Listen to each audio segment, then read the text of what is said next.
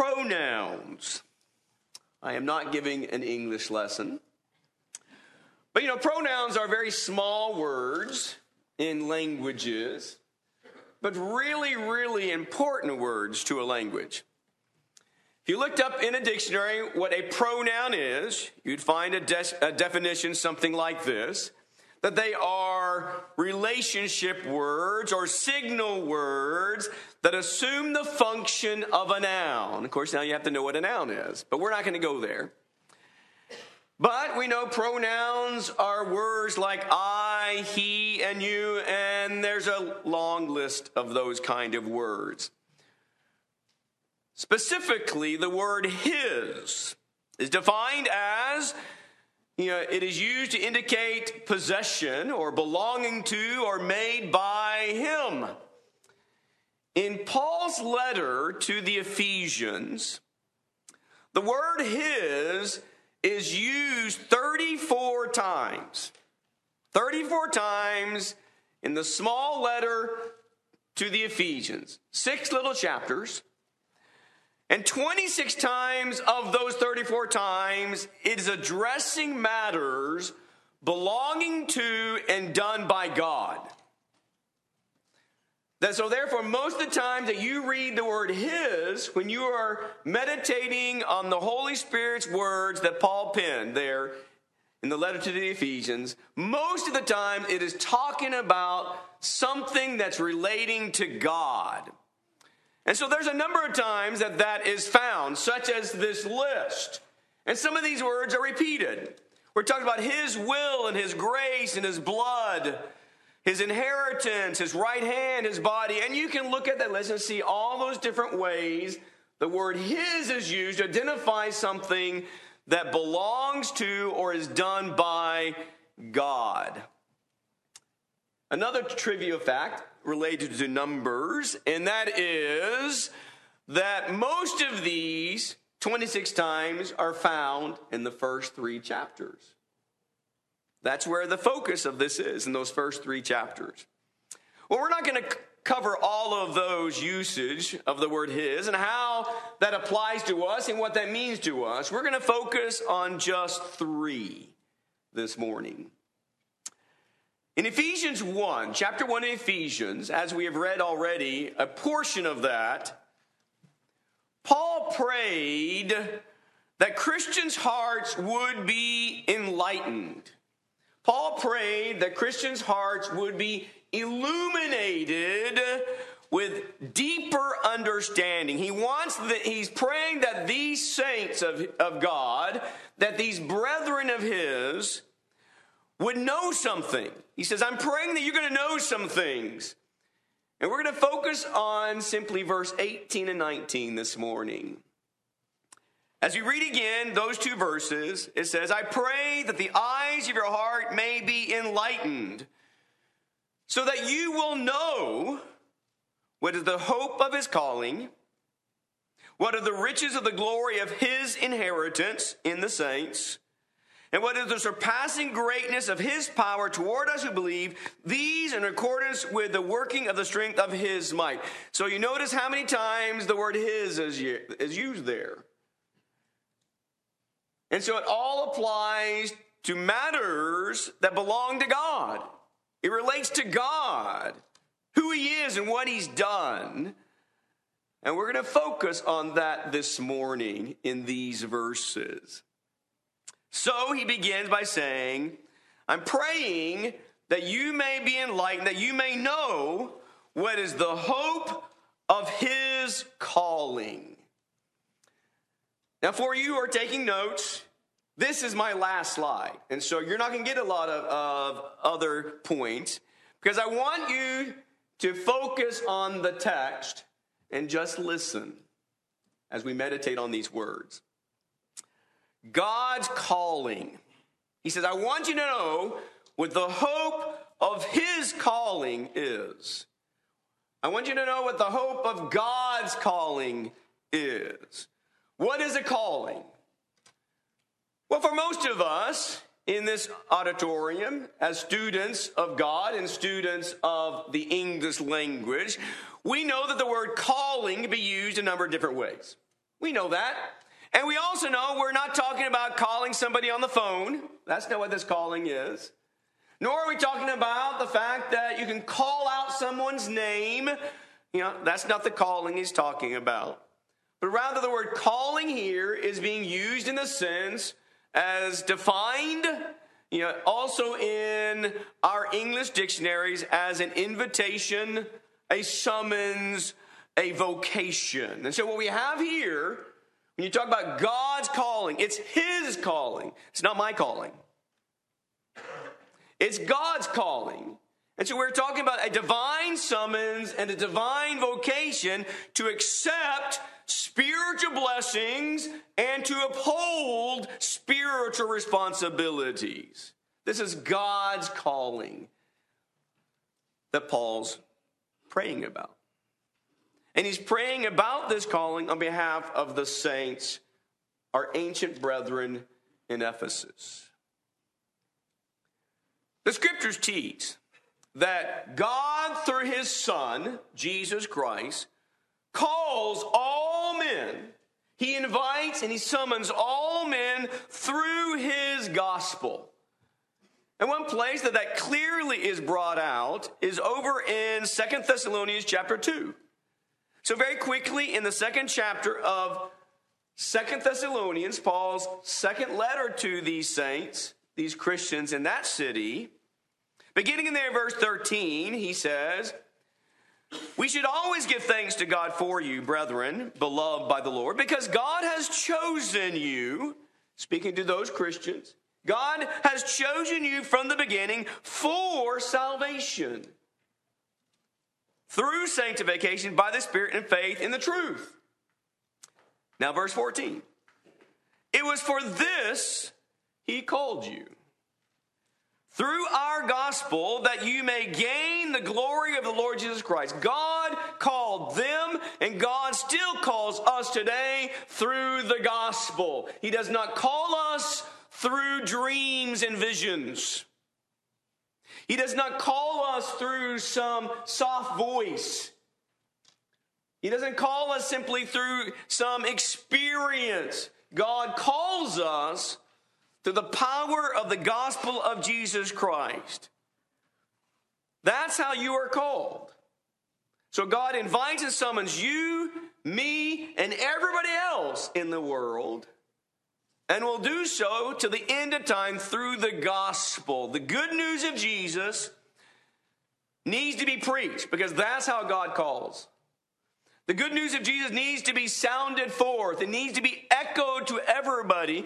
And Paul commends the brethren Thessalonica for doing that very thing. Over in the first letter, chapter 1, verse 8, Paul, in complimenting them, he says, "The word of the Lord has sounded forth from you in Macedonia, not only in Macedonia and Achaia," that's where the region where they're from. "Not only has you preached the message through this region where you live, but he says, in every place your faith toward God has gone forth."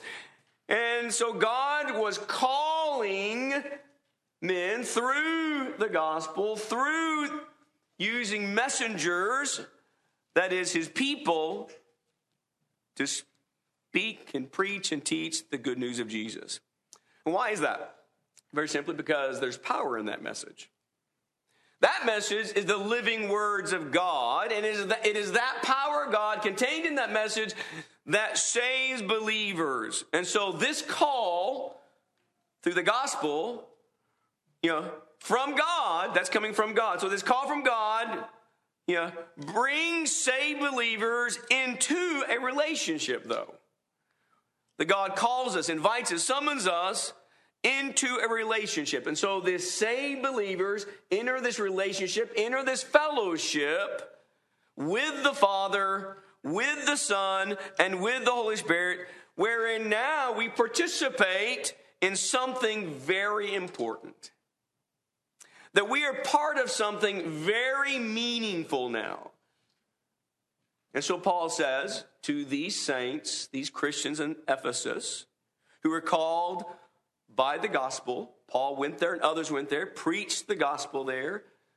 Those converts continue to share that gospel.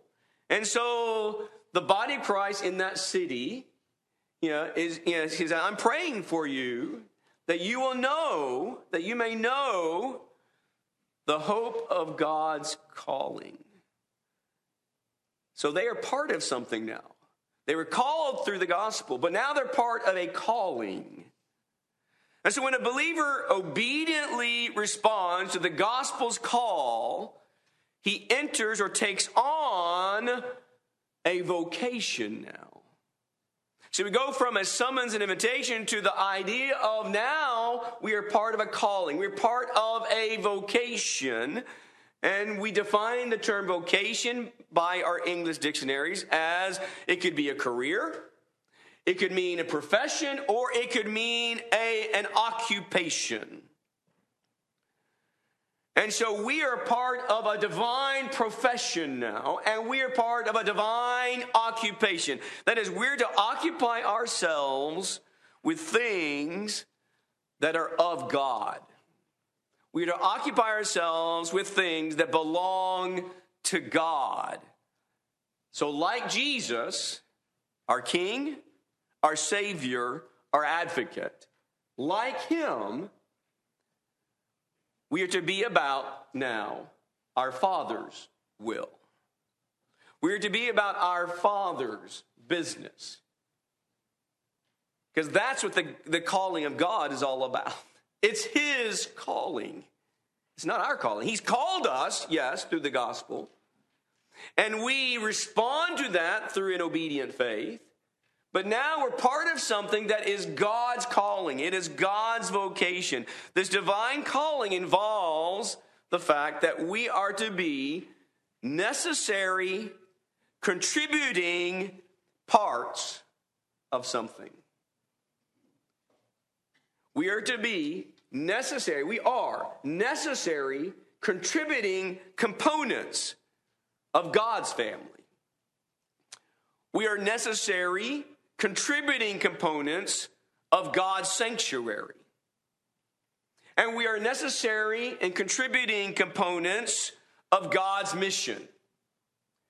And through the Spirit, the Holy Spirit will use Paul as the writer to expound on that in the letter to the Ephesians. He will expound on what is involved in this calling that is God's calling and now they're part of.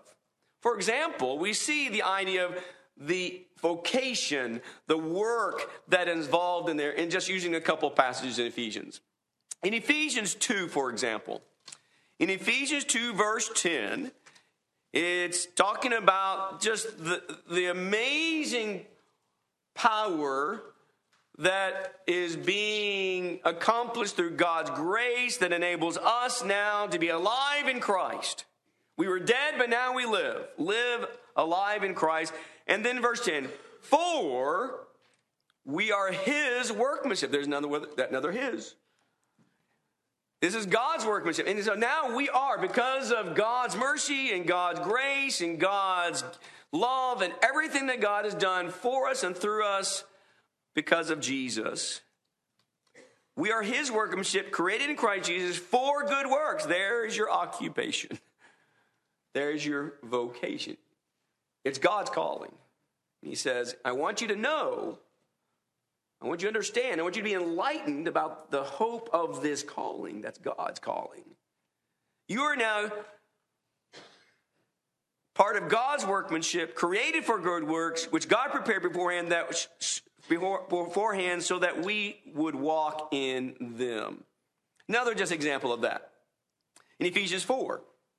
We were there this morning in our class. In Ephesians 4, just going to look at a couple verses. Verse 1, it begins by saying, therefore I, the prisoner of Jesus, that's Paul, implore you, to walk. So there's a certain manner of life, there's a certain way of living that needs to be occupying you now, that displays the kind of profession that you are part of now. He says, I implore you to walk in a manner worthy of the calling with which you have been called. You're part of a calling because God called you into that calling.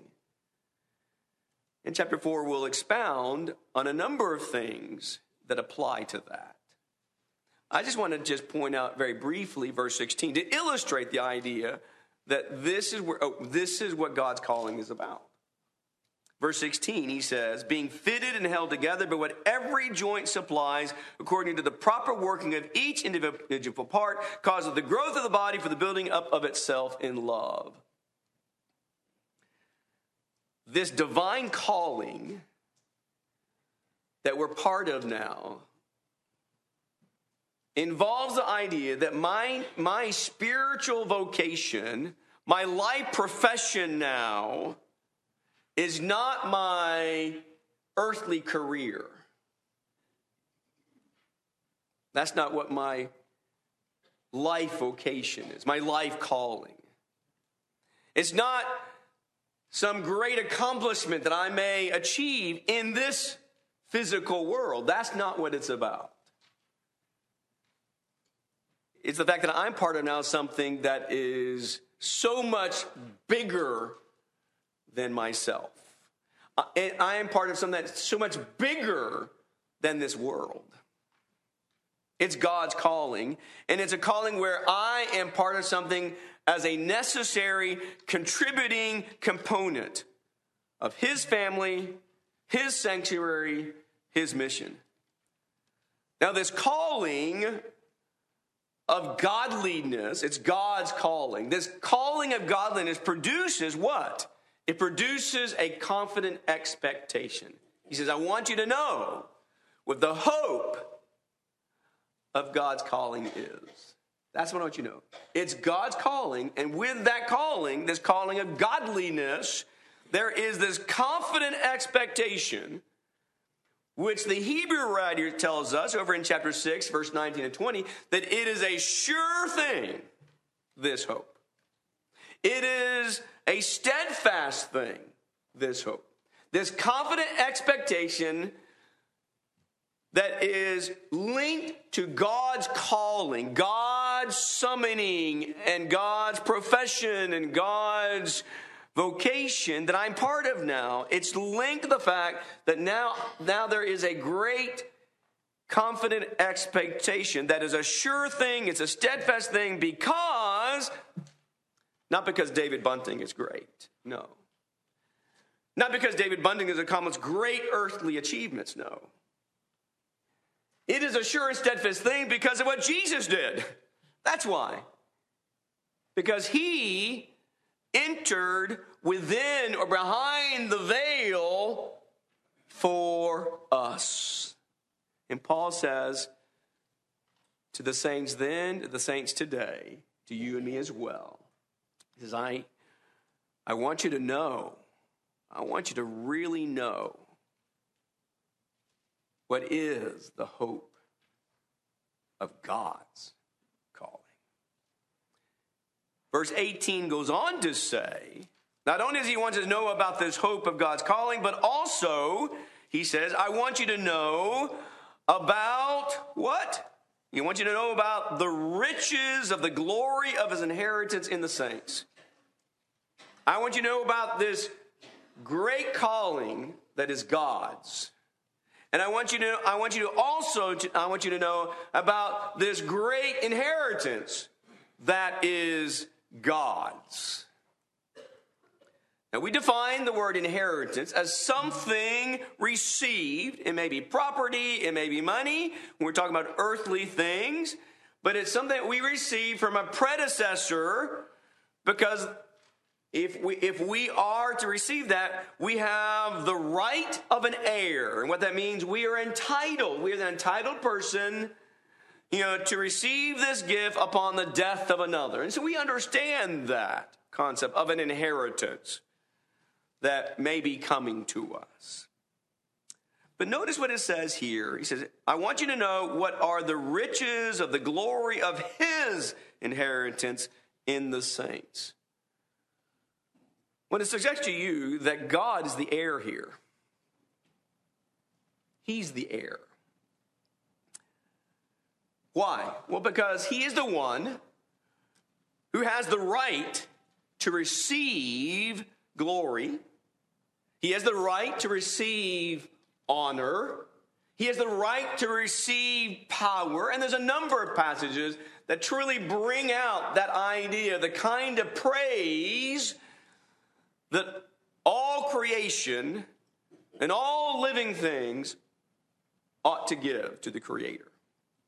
But also he has the right to receive people, because all things were created by him and all things are created for him. Now we understand God ultimately is the giver. He's the giver, and in a sense he's the predecessor.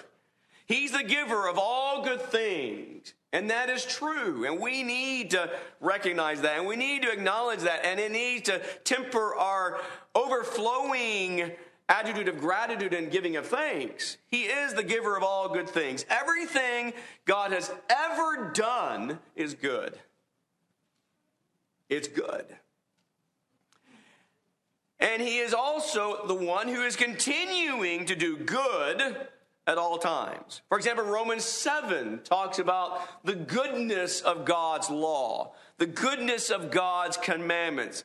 And so God's law and commandments are good. Every law of God is good. The laws of the Old Testament were good.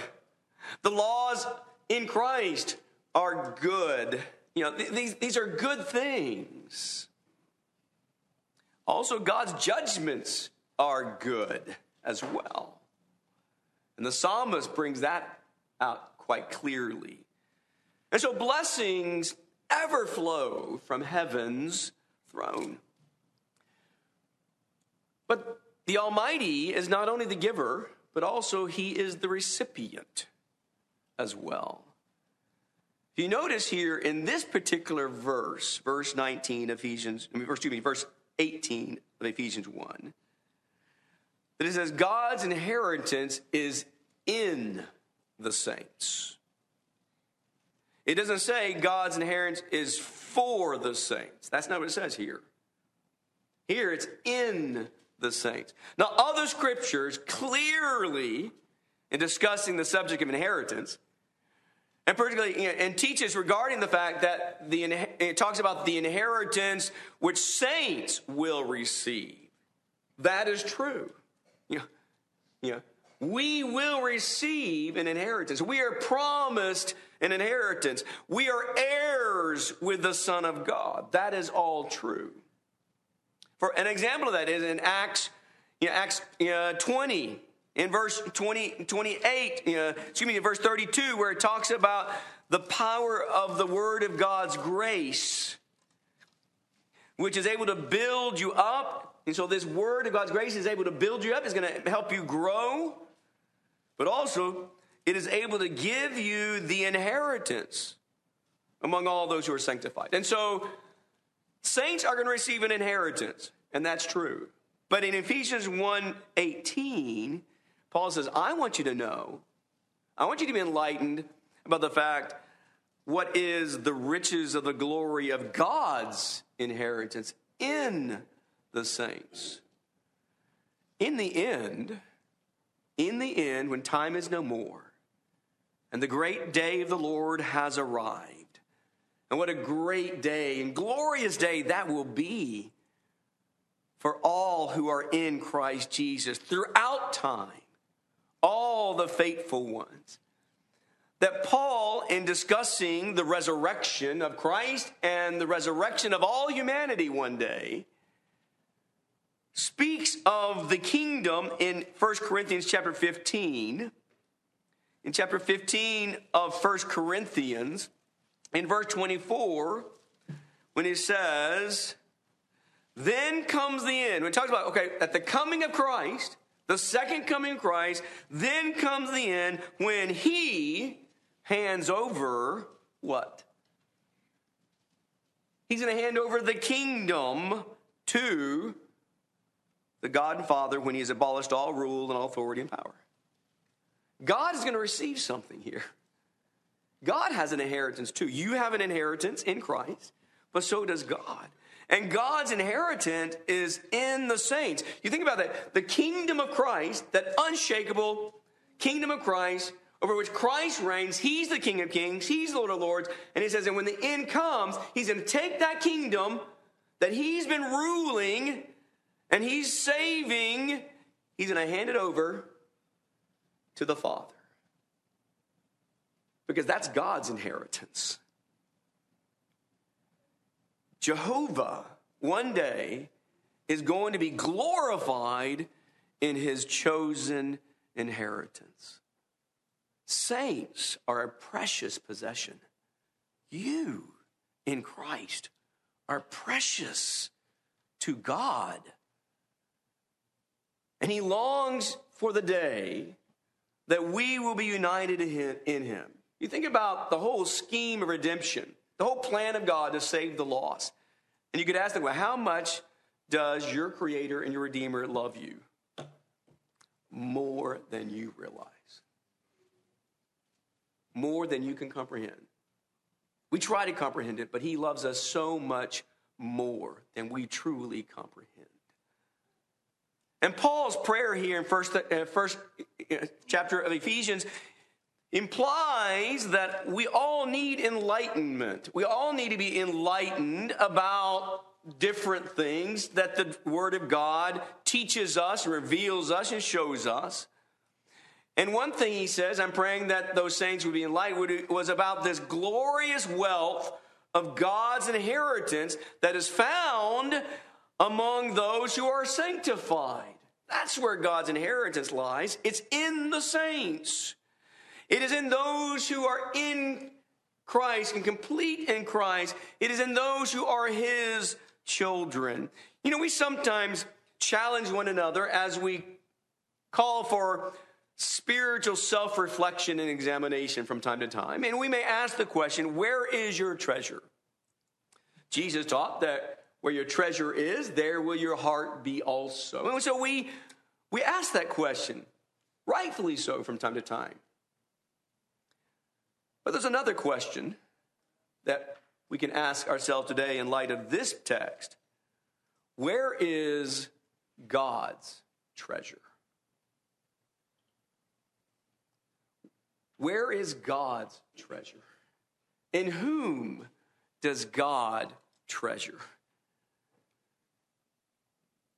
It's in the great riches of the glory of his inheritance in his saints. In Revelation chapter 7, John was shown a vision of those who have been washed by the Lamb's blood, and they have come through a great tribulation, and they are now standing victoriously before the throne, praising him and singing salvation to the one who sits on the throne and to the Lamb of God. And what a beautiful vision John sees and then shares. And what he is seeing there is the riches of the glory of God's inheritance in his saints. And the Spirit wants us to know this and be enlightened about what that is. And thirdly and lastly, he wants us to know about God's power. He says, verse 19, what is the surpassing greatness of his power toward us who believe, these in accordance with the working of the strength in his might. We know that God, our Creator, is omnipotent. There is no measure to the power. He is all powerful. We know that. Nothing compares to God. And he cannot be measured quantitatively, can he? There's no kind of measurement that we have, how minuscule we can measure something or how great we can measure something. Nothing in this universe measures the power of God. He is omnipotent. He is the Almighty. And we need to be impressed by that. We ought to be totally impressed at all with divine power. But it is this divine power which has made available all spiritual blessings to and for sanctified believers. God's power has done that. Not only did God's power speak the universe into existence, but it is God's power and the power of him speaking and carrying out his will that he has made available to you all spiritual blessings in Christ in the heavenlies. And here in this one verse, God's greatness is being communicated. And Paul says, I want you to know how great this really is. Interestingly, there are 4 words here that all emphasize, in one way or another, power. You have the word power, which is the dunameos, where we get our word dynamite. And then you got the word working there, in accordance with the working, which is the word energeon, which we get the word energy. And then you got the word strength, which is kratos, which is the idea of the presence of supreme force that's inherent in his attribute, which is a word that is never used in the scriptures about men. This word is only used when talking about God. And then you got the word might, iskios, which is the ability or force to overcome or to con. And so he says, I want you to know what is the surpassing greatness. Now, there are some adjectives there. I want you to know the surpassing greatness of his power. He says, and this is in accordance with the working of the strength of his might, which he goes on to say, when he raised up Christ from the dead and seated him at his right hand in the heavenly places. Sovereign omnipotence raised Jesus from the dead. Sovereign omnipotence seated the Christ at his right hand in the heavenlies. And who did he do this for? Who did he do this for? Verse 19 again. Take note. Toward us who believe. He did it for you. He did it for me.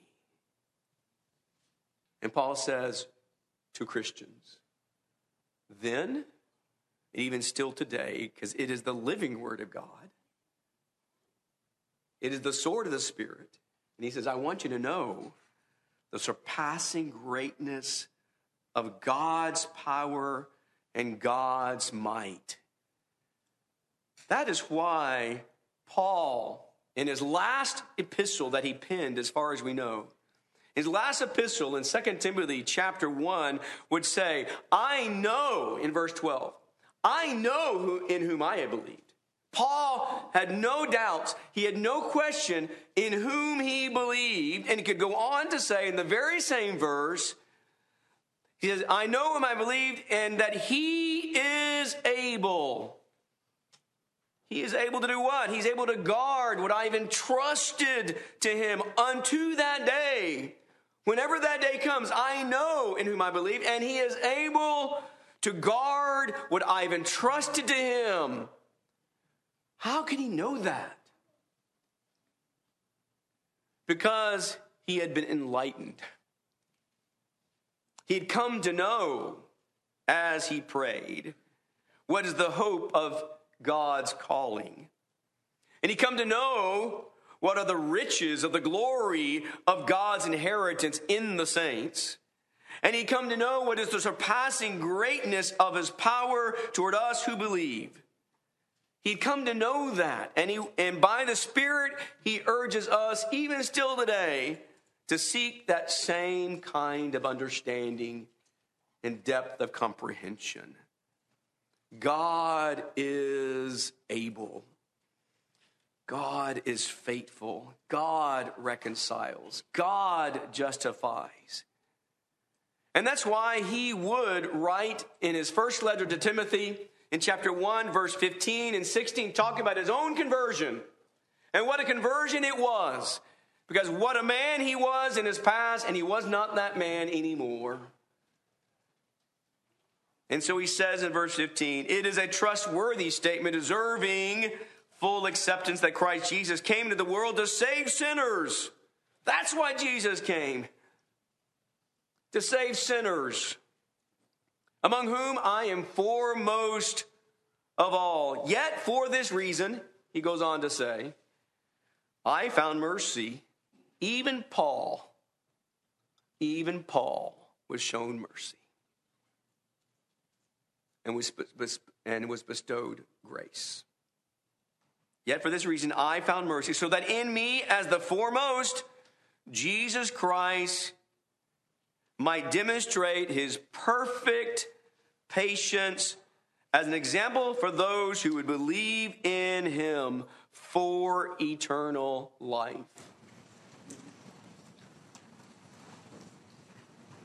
Paul says, I know in whom I believe now. I know him. And I know he is able. He had confident expectations. Not because of his own greatness, his own doing, but because of the one in whom he believed.